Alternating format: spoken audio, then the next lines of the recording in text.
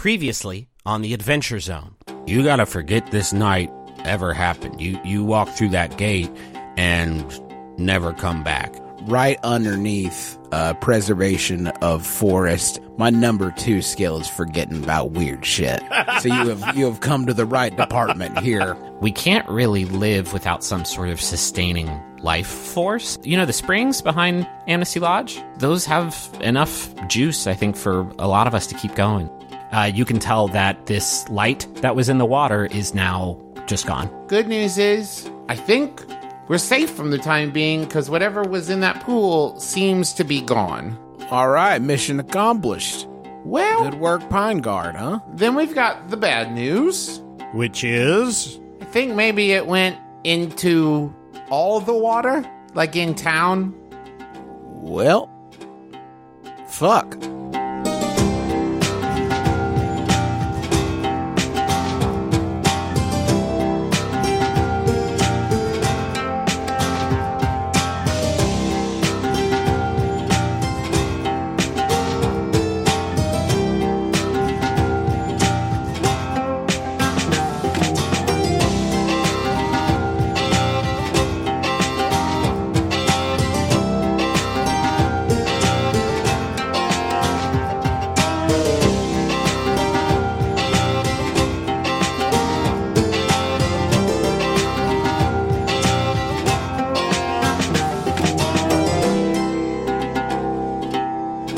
Y'all know Anthony Bourdain came to West Virginia for an episode of his show, Anthony Bourdain Tastes the World. Yeah, where did he go? Was he complimentary? He was, he did all the stuff that we love. He probably ate a rattlesnake at one point and was like, now this is real country. And, probably played ping pong at a church or something like that. But I'm trying to figure out how to, is he going to show up in the middle of a monster hunt, or is he going to... Okay. That would be like his... He's a monster? Maybe he's a monster. Be like our third Bourdain reference in the whole series. That'd be very cool. That would free us from the podcast, Yeah. Okay. So the three of you arrive back at Amnesty Lodge, and it's nearing sunset. And as you enter the lobby, you realize it's a bit emptier than usually. As you've seen it, it's a bit emptier than usual. Yeah, and Aubrey says that. And then you see Barclay through the kitchen window. He's doing some dishes. Danny is sitting in a recliner by the front window, and she's reading a lamplighter. And both of them seem slightly on edge, and it only takes a few moments to figure out why, as Agent Stern enters the lobby from the doors leading out to the hot springs behind the lodge, and he's wearing slippers and a robe, and he looks so refreshed and just happy as a clam, and he says, "Ned, Aubrey, Duck, I can't thank you enough for helping me find this place. I didn't really know what to expect during my stay here in Kepler, but these accommodations are fantastic. And I must have lucked out, too, because my room doesn't appear to have any bed bugs at all." Well, they can be small. They're real small around these parts. So you think they could... I guess I'll do an extra sweep. Thanks for the heads up. I didn't know you grew bed bugs extra small here in Kepler. It's for your convenience. I actually just got out of the hot springs where I had the most lovely conversation with a man named Jake Cool Ice. He is a delight. Yeah, he's all right. Cool Ice in the hot springs, huh? I love it. That's a day right there. Man, that's a day. Yeah, it's quite a name. Ned, I was hoping to come by in the morning to see the full Bigfoot video. Would that work for you? Oh, I'm speaking to the Junior Chamber of Commerce at their breakfast meeting tomorrow. Maybe later in the day, perhaps? I'll find you. We'll figure something out. Sure. You all have a great evening, he says, and he goes to retire to his room. And Barclay enters the lobby from the kitchen, and he's drying his hands with a rag, and he says, okay, so how did the investigation go? Hold on. And Aubrey, makes sure that the agent is gone. Yeah? He's gone. Well, to answer that question, Barclay, Barclay, how are you? You've been here a couple months. It's weird that you... No, that's my nickname for Barclay. Oh, cute. Barclay. Because he's... I got nothing. Barclay, not great, honestly. No, We won, right? Well, I think in the effort of making this not a extended in fiction repeat of what happened in the last episode, I thought it would be a good time to talk about what you all actually learned about the monster about the abomination during your encounter with it. it's Alex Mack. One. It's not that. It is Alex Mack. It's a puddle. It's a living puddle. Shape-shifting. Yes. That's Alex Mack, dude. It has the ability to self-replicate, I guess you could say, or like change its mass, but it does seem to be vulnerable to weapon attacks, right? Like we did seem to damage it by attacking it, right? This is the thing that I'm trying to figure out. Is the creature the water, or is the creature using the water? There was the light in the water that Aubrey, you could see, and Ned could see when he got very, very close to it. When viewed from outside, the light in the water is invisible and seemed to only be controlling the water that it was connected to. So to Justin's question, are we hurting it with weapons attacks, or are we just separating it from the water it's controlling with weapon attacks? I think you lay all that out to Barclay, and he, especially when you mention the light, he kind of perks up and he says, "Okay, actually, I know what I said, but that kind of rings a bell. Let's retire to the privacy of Mama's office. I think I might have something." And he walks you into Mama's office, and her office has changed in her absence. It's much, much neater and more orderly than the last time you were in here. The maps and books that were once scattered all around the table and her desk have been organized into neat piles. There's no dishes laying all about. You get the distinct impression that Barclay has been wanting to clean this room for a very long time and finally got the opportunity to do so. And he walks over to a chest in front of Mama's desk and reaches in, and he withdraws an old Macintosh power book. And he kind of sighs as he pulls it out and tries to get it to boot up. What's that, Barclay? He says, as he's waiting for this thing to turn on, he says, "Okay, so let me be clear. This isn't one of those kids react videos. I know that's a computer. What's a computer? Sure. All right. What's a computer?" He says, all right, so the Pine Guard was established after the abominations first started appearing in Kepler back in 1988. And some concerned citizens around town found out about the monsters and about Sylvain, and they took it upon themselves to start fighting back in secret. And their ranks have fluctuated since those days. Folks, died fighting the abominations. Some packed up and left town. Mama's been with him from the start, but she was trying to fight him alone for such a long time before she found me a few years ago. This computer used to belong to a dude named Thacker.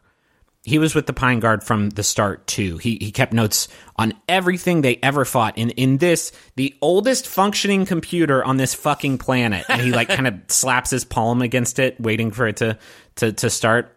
And he says, about 6 years ago, Thacker took off in the middle of the night without a word to anyone. And he kind of sighs and he looks around the office and he says, "There's a lot of that going around these days." And then the computer plays its startup noise, and a few moments later, Barclay says, Okay. Back in 97, the Pine Guard went toe-to-toe with, well, they called it an elemental. It lived in fire and smoke. It could control it. It could move through it. And it took them, holy shit, it took them burning a whole mine out just to take it down. It kind of sounds like what we're dealing with today, right? Except it's water and not fire. Sure, but the concept of, light inside of elements, controlling it and using it as form and as a weapon, it sounds like kind of what we're dealing with. Was there any mention of a bright yellow bug light involved? He taps around, he says, "Yeah, obviously it's hard to see that in the fire, but they could see the light and smoke moving around." And it only controlled fire. Is that correct? Yeah, that's what this says. It didn't move to Earth or Heart. No, it didn't. It didn't move to Heart. That would be a wild monster, though. Somebody who could get inside of love. I just want to make sure we don't have to fight. I don't want to fight Captain Planet, and I just want to make sure. If we ever fight a monster that can control the power of Heart, we're all fucked because that is the most powerful element imaginable. Obviously, that was the only one that had an animal friend. Wait, did I mean, water... I'll fucking stab love. I don't care. I'll try. I'm just saying, I don't think it's going to be that effective. That's fair. Barclay puts on some glasses, actually some reading glasses that were already on Mama's desk, and he says, so it says here that magic and magically imbued weapons could hurt it, but not kill it. To kill something intangible, you need an intangible weapon? It doesn't say what they ended up using, though. Well, hold on. So, if it moves through the element, could we starve it? If we could separate it from a source of water and then chop away, we could severely weaken it, and at the very least, maybe shrink it to a manageable mass? I mean, it's a really nice thought, but you're dealing with, I mean, you still got a question of humidity in the air. I don't think that we would be able to remove moisture from the air at a sort of molecular level, right? There's no reason to think it would need a full body of water if it could work with the humidity in the air.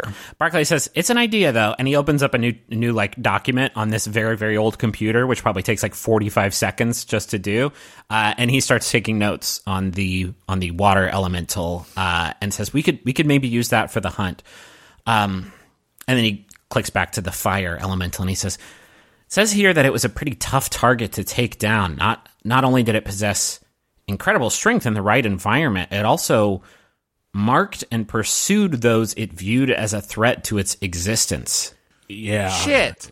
Yeah, it says here, man, they lost someone on this hunt. A guy named Mike. It followed him into his car, got in the fuel line. Not Mike. Oh, I love his hard lemonade.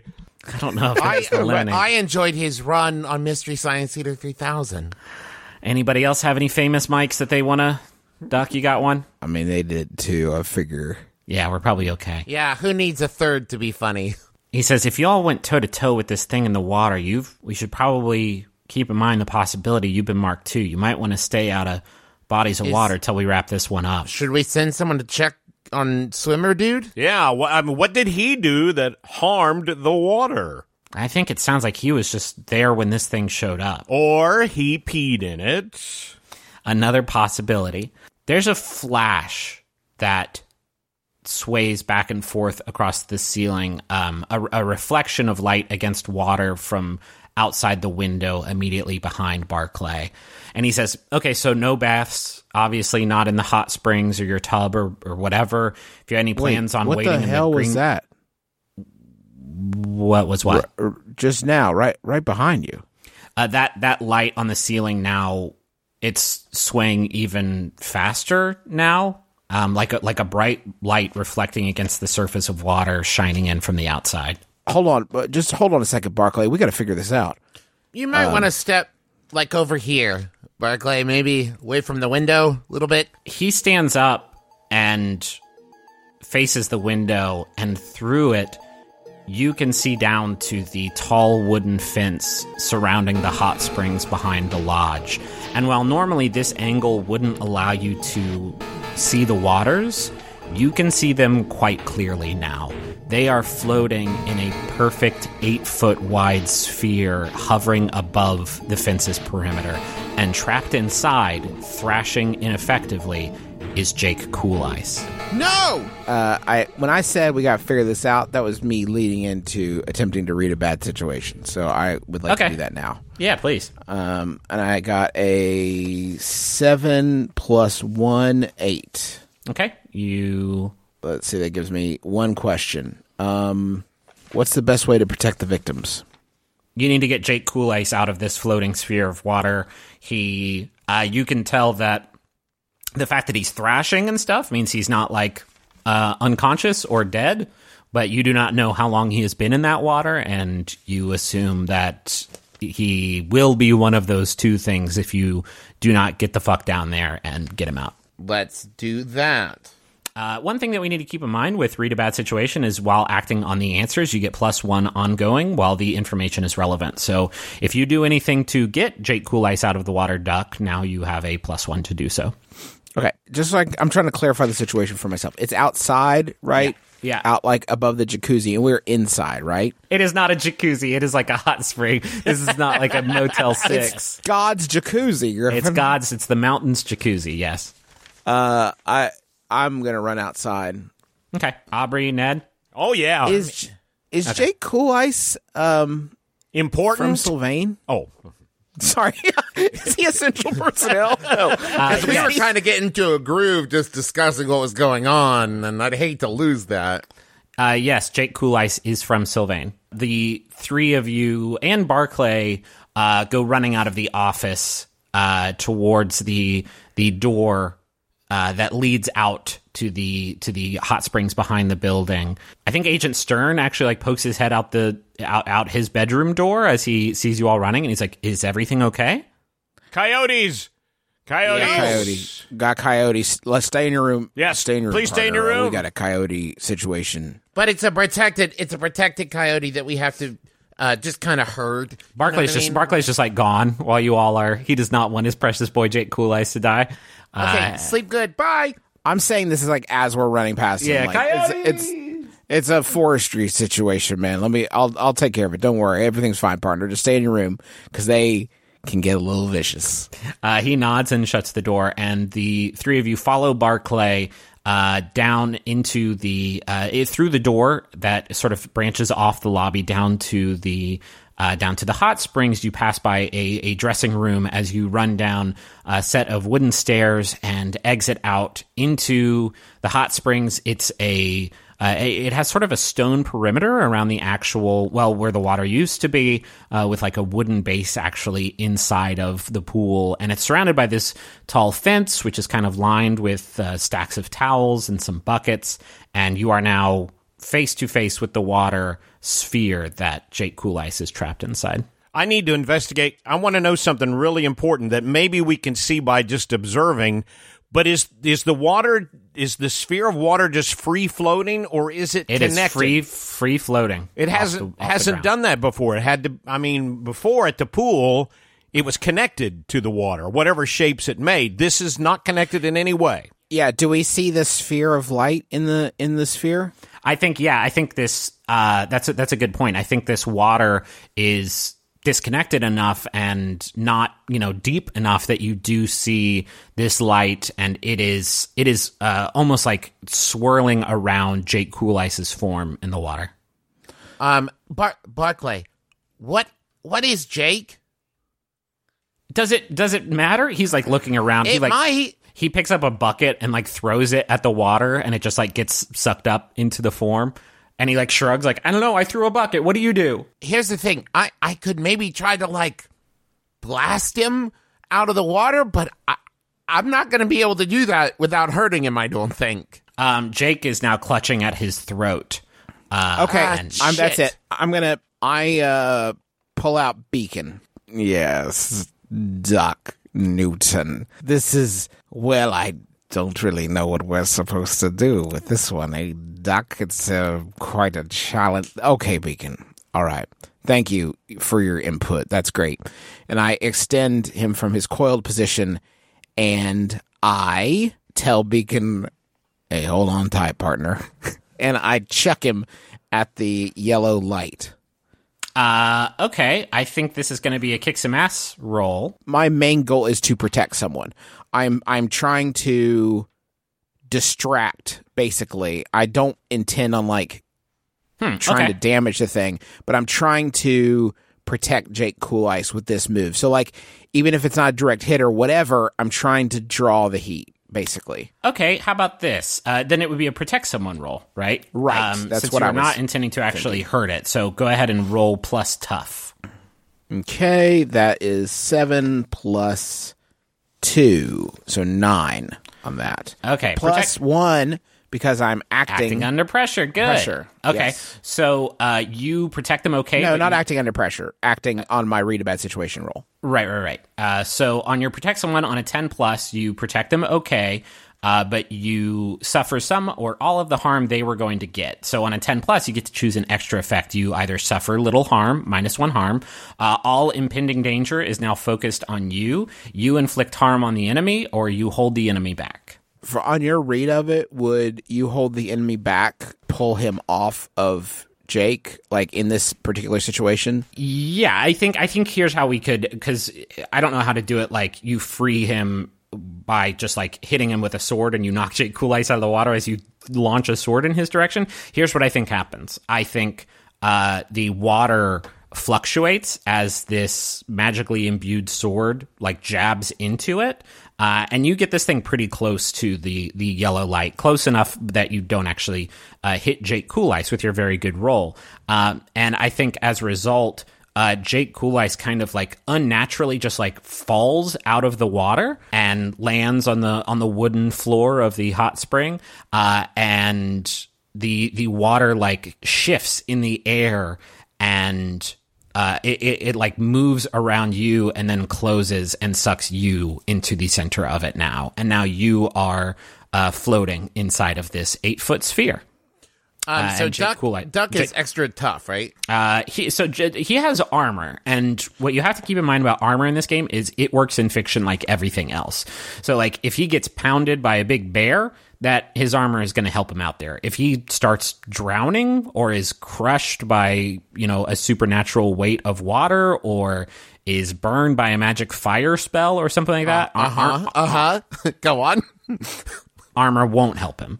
Oh. Okay. And Ned, while Duck was doing that, Ned has been knotting towels together, and he has tied one end of it to one of the deck chairs sitting around the hot spring area. Okay. I want to take one of these chairs with the towels tied to it and throw the chair as hard as I can towards Duck. Yeah, I don't even think you need to roll for that. And I think because you saw Barclay throw a bucket into the water and saw it just got absorbed, that that is exactly what happens here. And that is what happens. The deck chair goes into the water and gets sucked into its form, and is now floating next to Duck. Now, if you want to try to use this to retrieve Duck from the water, I think you'll have to roll Act Under Pressure or something like that. That's what I want to do. Okay, why don't you go ahead and roll Act Under Pressure then? 7 + 1 for cool, so that's an 8. Okay, as you do this, the deck chair goes into the water, and you see Duck kind of recognize what you're doing. As you are trying to achieve this, and you are, gripping on tight to the towels, you see a few almost like wire-like tendrils, these like gnarly looking tendrils, like 6 of them reach out of the water in your direction. And if you, hold put and try to pull Duck out of the water, these things are going to whip at you. Do you move and compromise your rescue mission, or do you take the hit? Ooh. Well, that changes things. Yeah, I'm not sure Ned is as dedicated to old Duck as he is to, not getting pierced by water needles. So that's the thing, man. Reflexes. Yeah. Reflexes are hard to shake. In the moment, you want to do the right thing, but in the heat, save your old buddy, Duck.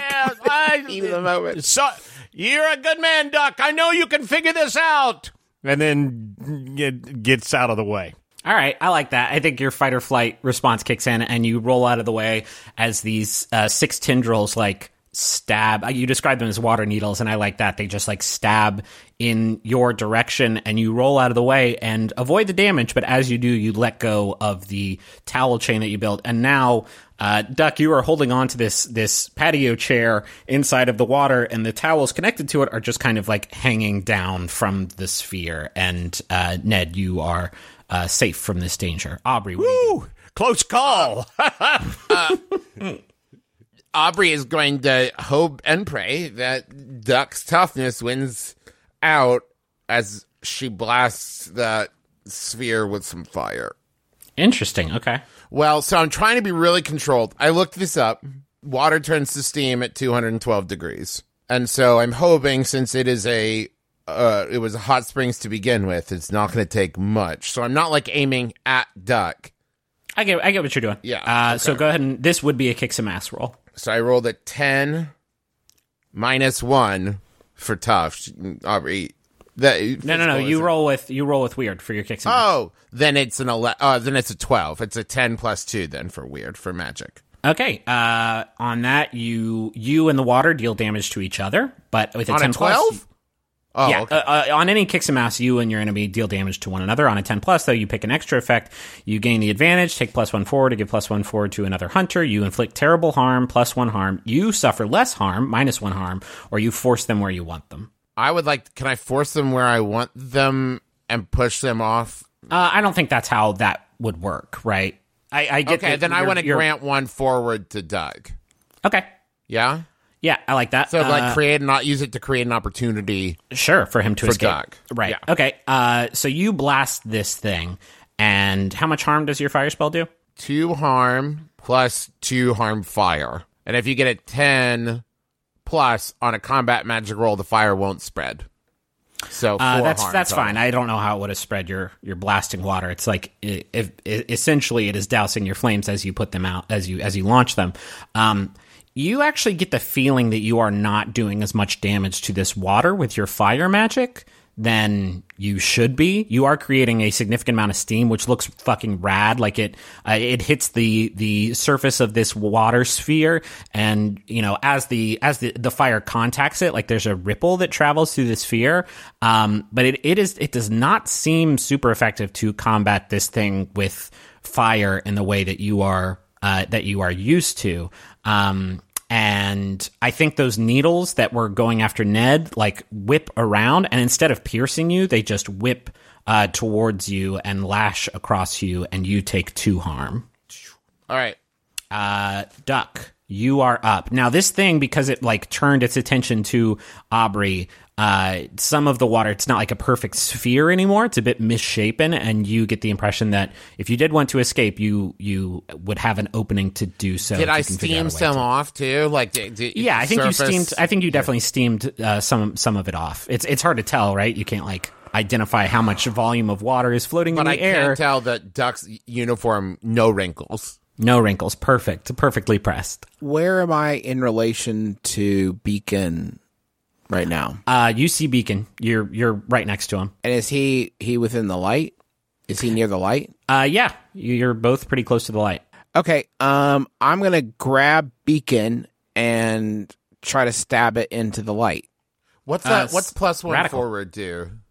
It just gives him +1 on his next roll. Oh, excellent. Whatever it is. You would not get your read a bad situation bonus because you are no longer saving Jake Cool Ice. Jake Cool Ice right now is like climbing out of the empty hot spring, and he's like coughing up some water as he does so, but he is safe. Okay, a non-great roll. I rolled a 6, which is plus tough, +1. Plus tough, so +2, so an 8. +1 for +1. Oh, so 9. Okay, what does this look like? I reach out and basically grab the Beacon's hilt with my fingertips. I think it's just in reach. And I sort of, it's tough. I can sort of make out where the light is. And I can't really build up much speed at all. I'm still kind of underwater, but as much as I can, I kind of grab both hands on the hilt and just kind of jam it in the direction of the light, hoping that I can get a piece of it. How much damage does your weapon do? So that's 1 harm for the handle, and then 1 harm for the blade. So I guess 2. And your weapon has the magic tag, so it does magic damage. So you and it's an area tag, so I don't know if that assists me that's in for this if you're case, fighting like but- multiple things. Right, You okay. stab this thing forward into the light, and as you do so, the light, like, you're right up against it, so you can see it pretty clearly. It, like, spasms in a strange way. I think actually this is great. Ned and Aubrey, you actually see all the water kind of, like, spasm outward, and the sphere actually, like, goes up in the air another few feet, and it forms this weird abstract shape in the air, almost like this thing is, like, losing control a little bit. And then it all, in, like, the blink of an eye, like, sucks back in. And Duck, as it sort of reforms, the pressure inside this water gets, like, so intense. It is, like, crushing you like you are, very, very deep in the ocean without a suit. And it actually also gets kind of hot. And you take 2 harm, ignoring armor, as it kind of, like, crushes you. But after it does so, Ned and Aubrey, you see the sphere of water now just sort of succumb to gravity and fall and splash back down into the pool. and it obviously splashes up quite a ways as it does so. And Duck, you see the light quickly zip away and into a vent in the pool and disappear. So the hot springs is connected to the water supply? Listen, okay, we could. How they eat and breathe is just a show. Just relax. Technically, the wastewater system and the regular water systems of a city are not connected, and so like there's a lot of ways to figure it out. But yeah, maybe you get the idea that this thing doesn't. It is weird, man.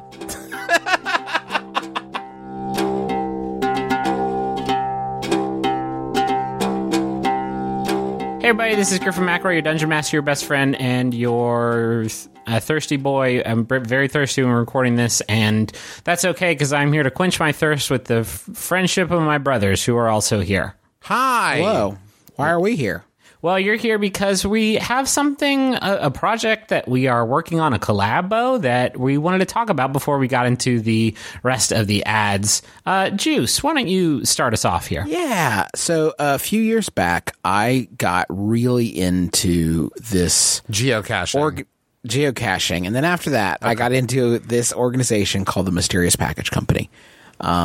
And if you haven't heard about them, a lot of different people have recommended them. I know Neil Patrick Harris is a fan, and I was also a fan of this organization that basically tells stories through the mail. They have a lot of different they call them experiences that you can have or give to a friend, where and the whole narrative, the whole thing that happens is sent to you through the mail. If I could jump in with my experience with it, Justin signed me up for one, and I didn't know, so I started receiving, and the name is pretty applicable, Mysterious Packages. Yes. That included letters and like maps and like pirate treasure and stories about like this person who had gone to do like a salvage dive and had found these pirate things, who was being hunted by like marauders trying to reclaim the treasure. And Ooh, it all scary stuff. Yeah, and it all and it not only is it letters, I also at one point like fake ivory, but like a carved ivory tusk and like a message. Travis, in a bottle. that's not ethical. It was fake ivory, Griffin. Okay, it was not. It was better. synthetic, but still physical stuff. The point of all this is that we have been working with them, and we are creating with the Mysterious Package Company our own experience that you, our beloved listeners in Bachelor Nation, will be able to enjoy. It is Taco's Correspondence School of Wizardry, Cantrips, and Other Magics. You can pre-register for this exciting correspondence school, this exciting magical correspondence school. Maybe not right this second. This is a pre-order. I think it's going to be going on for a few weeks. I'm not sure on that exactly. Now, to be clear, Justin mentioned it's a pre-order. This is the kind of thing where like we're going to be selling these for a while, and then we're not going to be never ever again. Yes.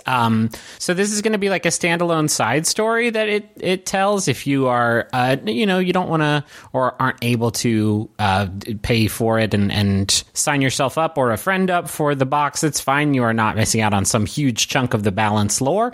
But it's going to be really neat. It's going to have cool puzzles and a neat actual like physical reward. That's something that comes with all of the mysterious packages whenever you complete them. And we're very excited about it. This is actually the first time that the Mysterious Package Company has teamed up with another like company to create an experience. So we are happy to be working with them. So $64.99 is the price for the experience. You can get it for yourself or as a gift.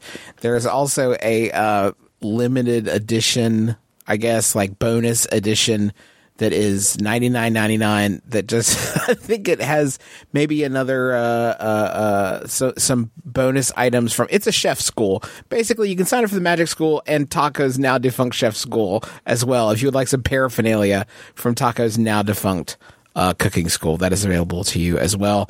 But the base package is $64.99, and I know that's a lot of money. So if you can't get it, it's all good. Like, there's no hurt feelings here. But that price covers like a bunch of really cool stuff. It's gonna be worth it. I promise. It's gonna be really neat. I want to find a balance between it's going to be amazing, but also like you're not going to find out what secretly really happened in the balance arc if you pay for it. It's neat, and it'll just be like a fun thing. So if you want to do it, it'll be really fun. There'll be neat stuff. We're sort of like crafting the story as it is. There'll be some audio elements, a digital Stone of Far speech that you'll use to talk to Trace Horny Boys, and it's gonna be neat. I just think I just thought it was a cool thing, and I think that if you sign up for it, I think you're going to enjoy it. I'm very excited this is happening. So the pre-order link, I don't think it's going to be live when this episode goes up, but keep an eye on our Twitter, and we will let you know as soon as it's available to pre-order. And I think that's it. Boys, you want to stick around for the rest of the ads? No. Nah, you got it. I'm going to go make burgers. Okay. I'm going to eat Travis's burgers when he's not looking. Kind of like Wimpy from Popeye. Ooh. Can I get a burger while I'm done? No. Okay. You can have one right now. Next up, I want to tell you about Utopia, and this one's fun and really hard for me as a sort of person who talks for the advertisements because it's Utopia. That's Ewetopia. Waiting for your party to arrive? Utopia is a quick-playing, handmade, artisanal board game of deceptively tactical sheep herding that's ideal for kids and adults alike. Featuring adorable sheep and pups, Utopia is easy to learn, difficult to master. A sheep adventure that marries gin and labyrinth and will twist your brain into rotini.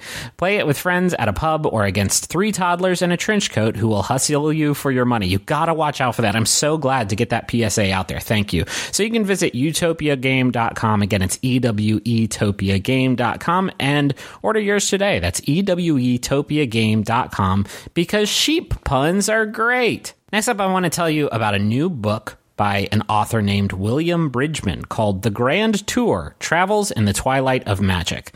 William has this to say. Hey, all you Adventure Zone lovers. I don't know if that means you love Adventure Zone or you... You know. If you're looking for another great story to enjoy, check out my book, The Grand Tour: Travels in the Twilight of Magic. Join us as we journey through Victorian Europe with Henry and William, young men who discover the hidden world of magic, fairies, and old gods. But this magic is dying, and spirits will sacrifice anything to save it, including mankind. The Grand Tour is free to read and updates weekly at williambridgman.com. That's williambridgman.com. I want to thank everybody who's been tweeting about the show using the ZoneCast hashtag. I sure do appreciate you spreading the word about the show. It's how we have found most of our audience, and so we only have the listenership that we have now because of you all and the things that you've done, and it just really means a lot. Also, if you do it, you might end up as a character on the show, like Sam Thacker, who is Thacker, who's a character on the show, so deal with it. I also want to thank the Maximum Fun Network for having us on the network. You can go to MaximumFun.org and check out all the great shows that they have there. Shows like Stop Podcasting Yourself and Tights and Fights and Lady to Lady and Switchblade Sisters and so many more, all on MaximumFun.org. And if you want to hear more stuff that we do, you can go to McElroyshows.com. That is it. And we're going to let you get back to the rest of the episode. Oh, one last thing. Travis is actually about to go on vacation, so we will not have a regular episode for you 2 weeks from now. Instead, we will have for you the live episode that we recently did in Dallas. It's a special episode that takes place inside the Balance campaign that I think you're all really going to enjoy. So that'll be our next episode, and then we're going to get right back into Amnesty, the episode after that. So the next episode is going to go up in 2 weeks, so that is going to be on May 17th. And it's going to be our live episode from Dallas, and we think you're going to enjoy it, and we'll talk to you soon. Bye.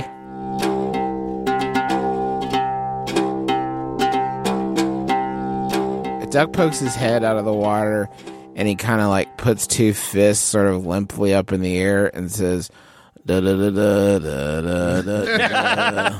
Well, Jake Cool Eyes laughs. He's like, that was, and he throws up some water. And he goes, that was so not tubular. It is a shame, though. While floating in the water, I was so assured of Doc Newton's destruction. I had begun fantasizing about my next owner. Would they be exciting, willing to take adventures? So many possibilities awaited me while I had a pleasant daydream in the water, but I was very happy to see you survive, Dr. Newton. Duck's hat is floating on the water, and Ned sheepishly picks it up and hands it to Duck. Yeah, thanks, man. Listen, I get it. I do. I mean, I get it. And I guess it was, let me say this, you had a good idea. If it makes you feel any better, I wanted to save you, so my heart was in the right place, but my nerves apparently were not. You know what? It doesn't make me feel better. I'd say zero-sum sort of thing. It doesn't make me feel worse, but it's all right. Listen, the important thing is that thing is gone. Well, and Jake Cool Eyes. In my defense, I really overestimated the absorbency of the towels. I thought that was going to really do something. You thought, just so I'm clear, you thought you were going to maybe soak the monster up. Like the brawny paper towel. Yeah, man. that was kind of on the peripheral of my idea. To be fair, the brawny paper towels does advertise that, like, Niagara Falls sucks her head up. Yeah, you know what I mean? see? So I'm a victim of advertising. Ned, in hindsight, I'd like to withdraw me saying that you had a good idea. While this is happening, Aubrey is just, like, staring at her hands, and she says, I hit it as hard as I could. Yeah, me too. I didn't do hardly anything to it. I'll be honest with you all. I kind of imagined Duckberry's magic sword in the light was something of an endgame. I don't actually have a plan B beyond that. Barclay hands all of you some towels and says, dry ones, I hope. Yeah. Don't worry, they're not very absorbent. He says it seems like we have a lot of stuff to figure out. Let's head back inside and figure out what comes next. But yeah, so far, listen, I have like one box to check, and if it's not fire, right? Question mark. He says, yeah, we can figure that out too. But y'all, it knows where you live now. I gotta close down the hot springs until we slay this thing. And the folks here, they need the springs, like, to live. And so, not that this wasn't true before, but time's of the essence. It's a few moments later now. You're back in the office, drying off with these towels, making sure not to track water into the very clean lobby of Amnesty Lodge. And Barclay enters after the rest of you, and he is joined by a woman you've seen in the lobby several times now. She's always dressed very proper. She's almost always sitting at the piano.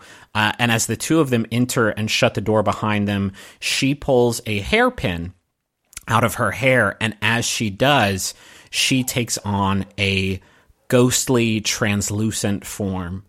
And she says, what does she sound like? Should I do British on this one? Yeah. Sure. Oh, yeah. Do it. She says, oh my goodness, what a relief. That's British? Oh my goodness, what a relief. That federal agent has been breathing down my neck all evening. Should I go full Cockney? Oh my goodness, what a relief. It just seems like when you went British, you just kind of got very airy. Yeah, I think British people more just like speak Downton. very airy. Yeah, go Eliza Doolittle. Eliza Doolittle. I'm not going to maintain British, I'm just going to do airy. Okay. And Barclay says, Moira, we need to get our hands on a magical, intangible weapon, and I don't know what that is, so I'm thinking it's our time our friends here met the enchanter. And Moira laughs, and she says, yes, I suppose it was only a matter of time. Well, then we should hurry. The moon is large and lovely right now. We should be able to get you all to Sylvain without much trouble. Sick. Okay. Groovy. Is Moira a ghost? Yeah, it certainly seems that way. Yes, she's a ghost. I don't know why I'm being cagey about it. Yeah, I do want you to picture, like, Aubrey running her hand through Moira just at least once, because that's what I would do. She says, okay, everybody gets one. Ned and Duck, do you want to get yours out of the way? No, or? I'm going to save mine for later. Aubrey can have mine. Okay, Aubrey. And do it again. Okay, that's it. Can you feel it?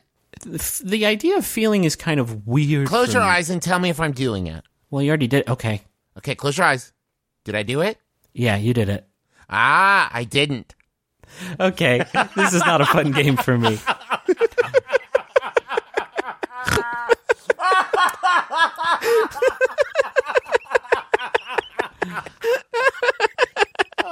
Stupid.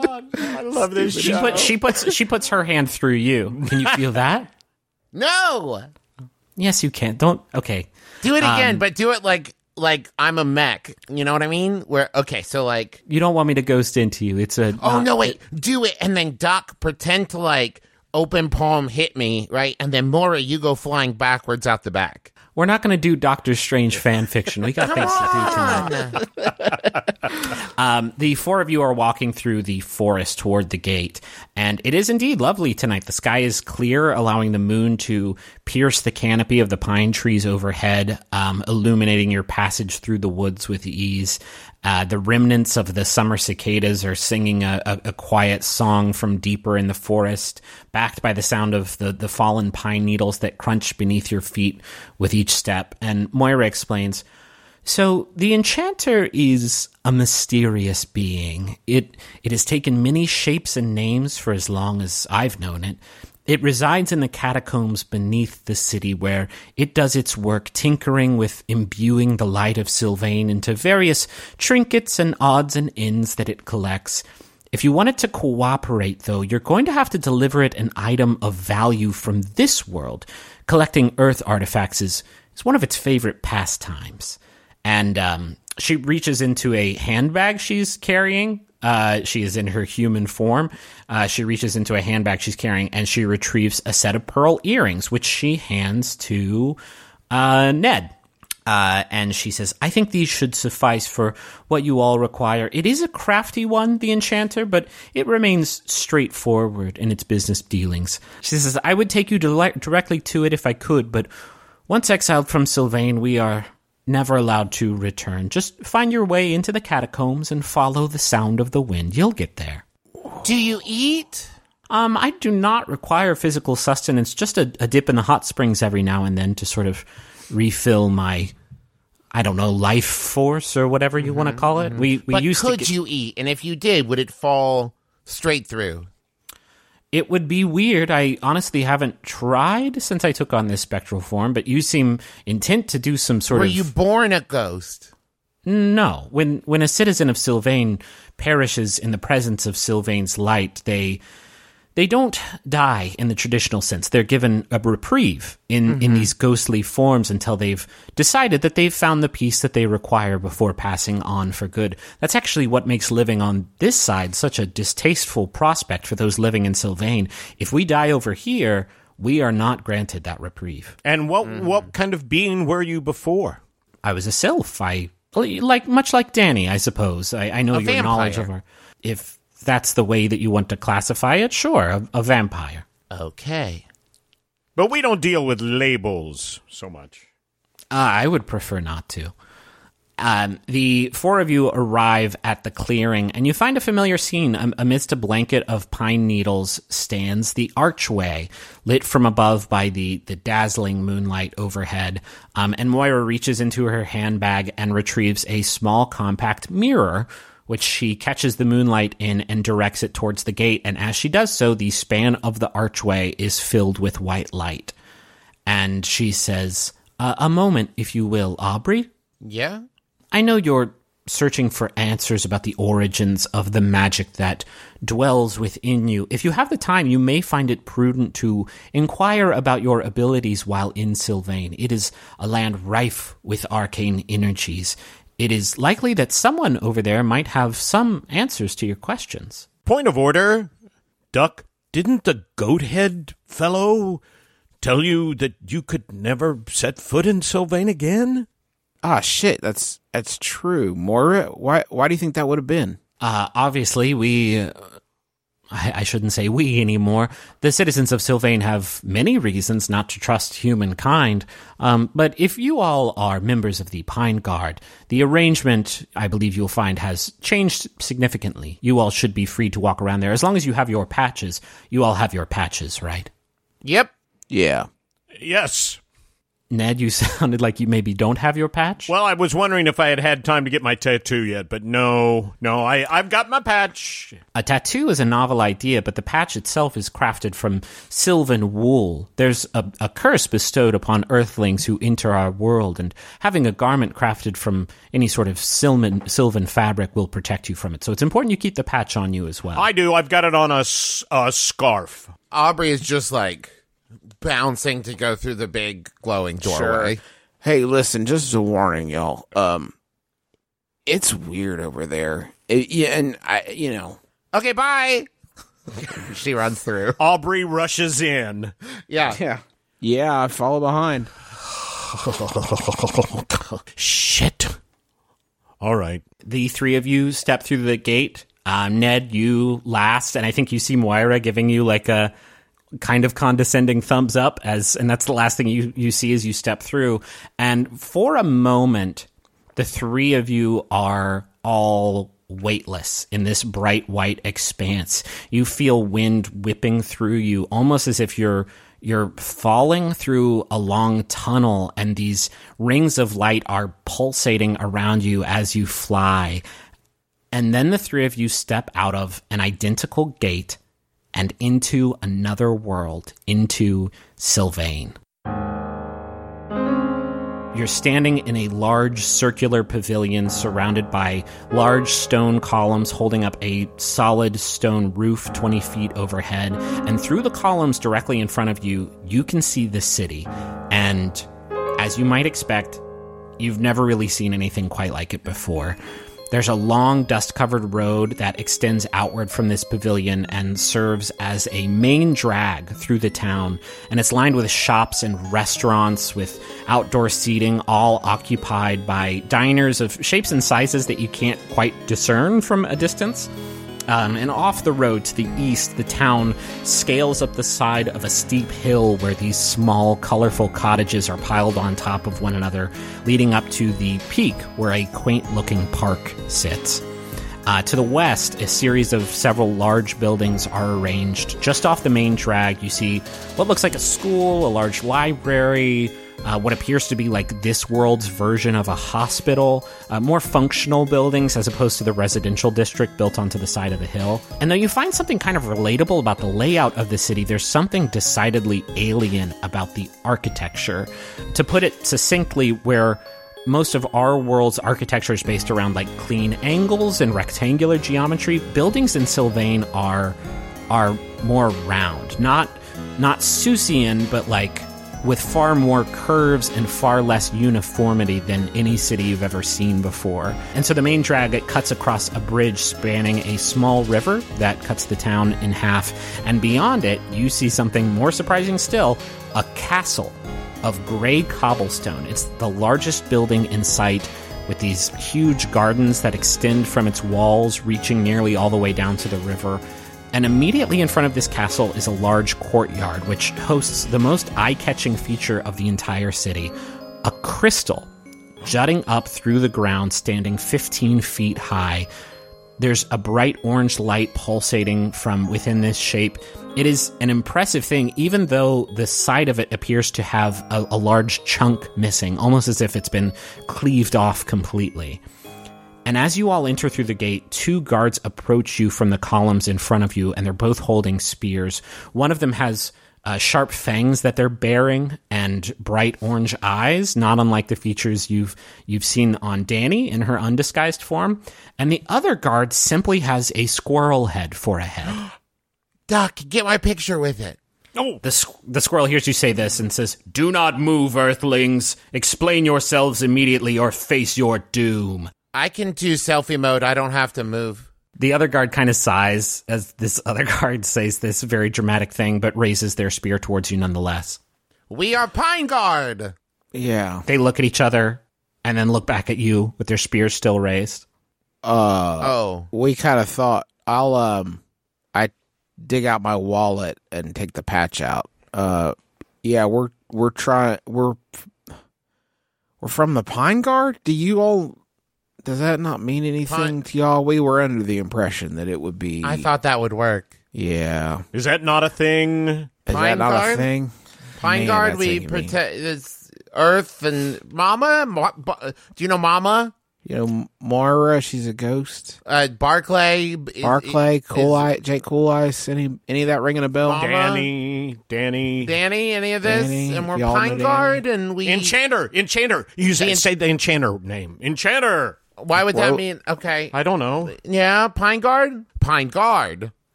The squirrel turns to the other guard and like kind of chitters in its ear, and they like shake their head like I don't know.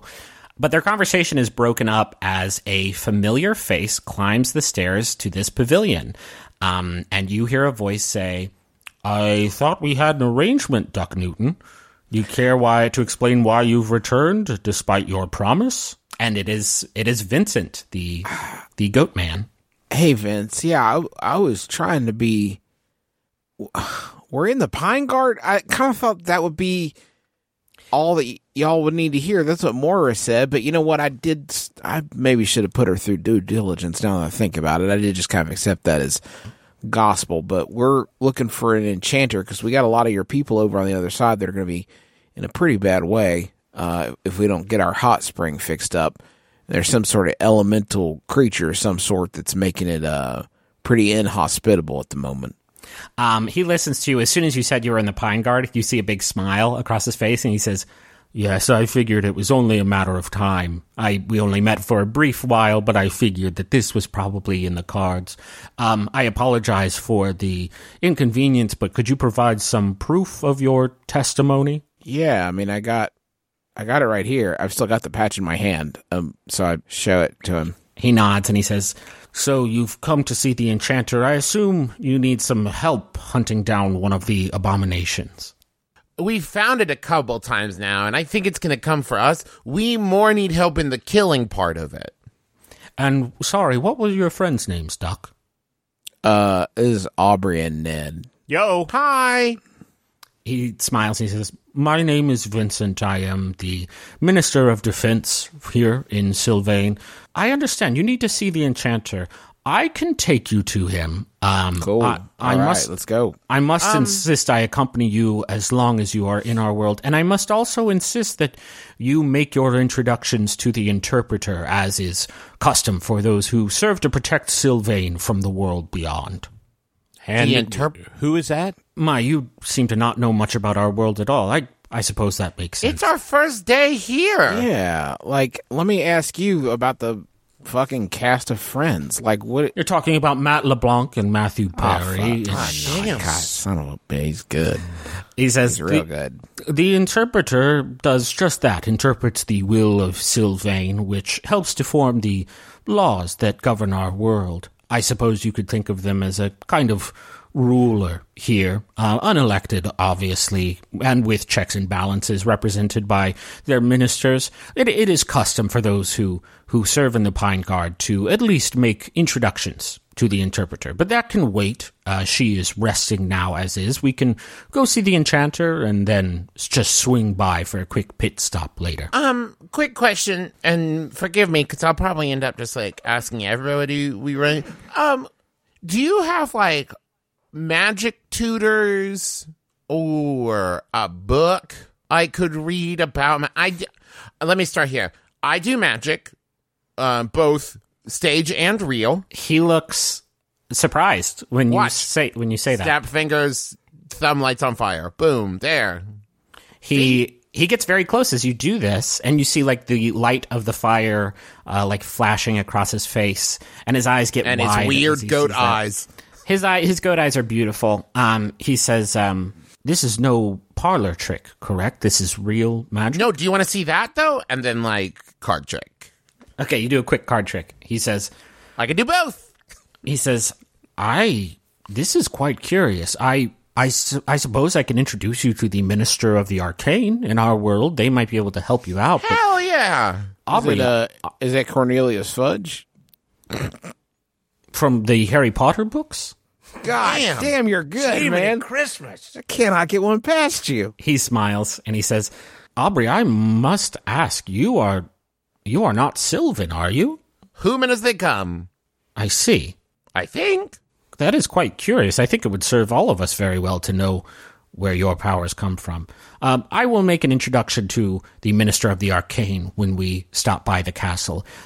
But for now, let's carry out your errand.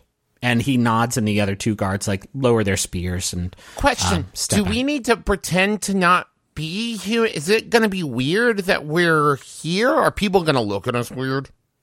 Oh, people are definitely going to look at you weird, but there is an arrangement that has existed between our people and the Pine Guard for some time now, so you will find some amount of understanding from the citizens here. Okay. And Vincent starts walking you down that main drag toward the hill, the residential district on the east side of town. And you pass by several blocks of these colorful round buildings. And as you do, you get a clearer picture of the folks who reside here.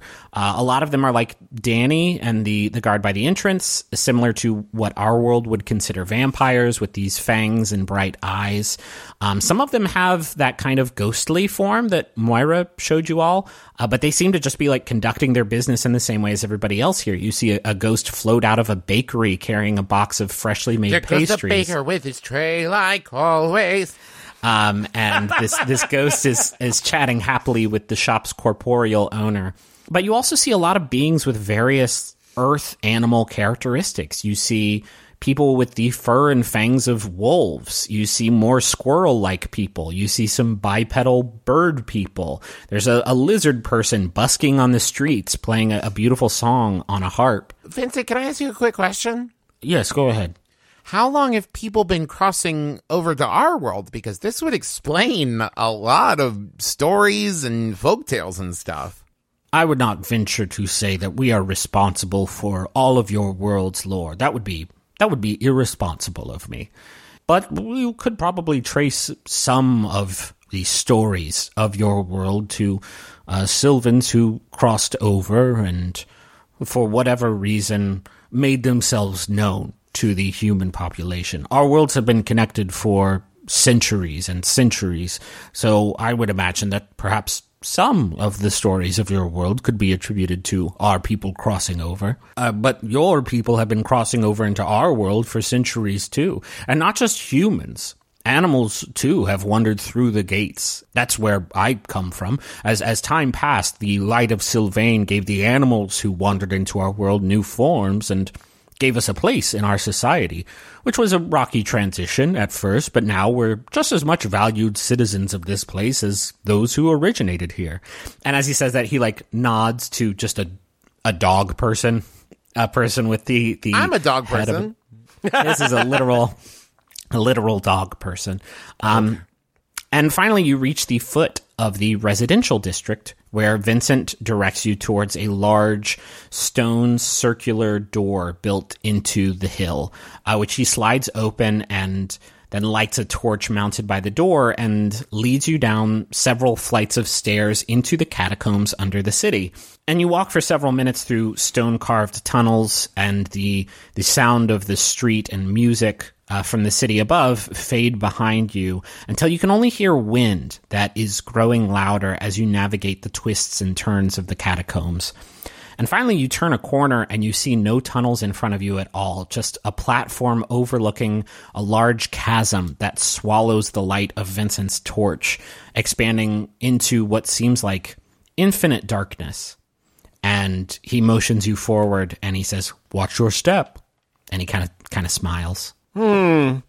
Is there a safety rail? No, I can talk to Public Works to try to get one installed, I suppose, if that's a concern of yours. No, I worry about my friends, falling off the edge. I got 2 points of armor, man. I'm fine.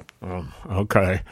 Let's step very, very, very carefully onto the platform, as close to jumping back as I can. Whoa, Ned! Whoa! Vertigo! Whoa, Ned! Oh, and Aubrey's just fucking with Ned. Yeah, sure.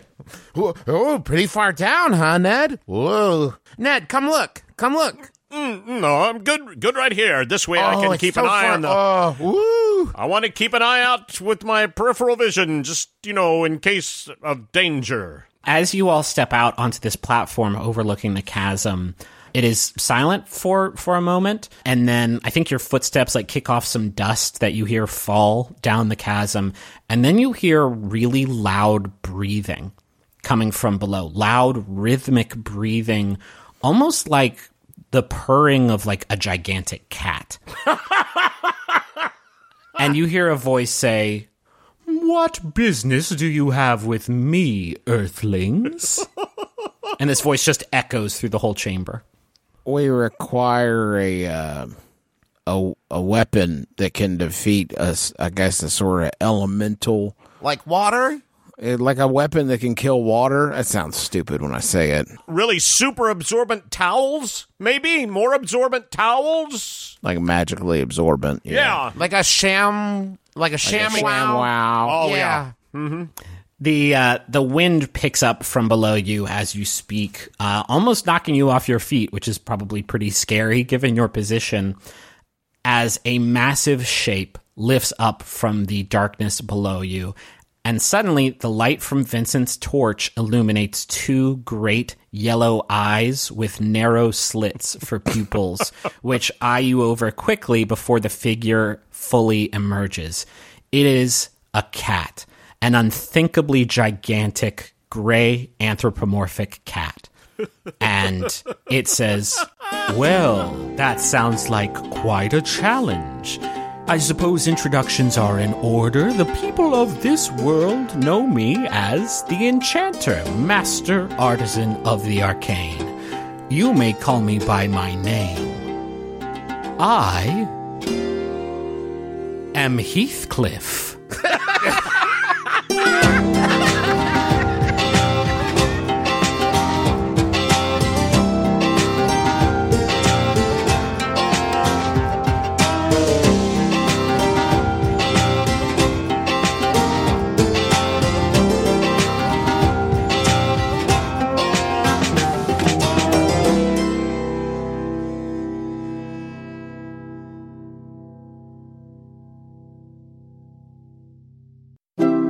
MaximumFun.org.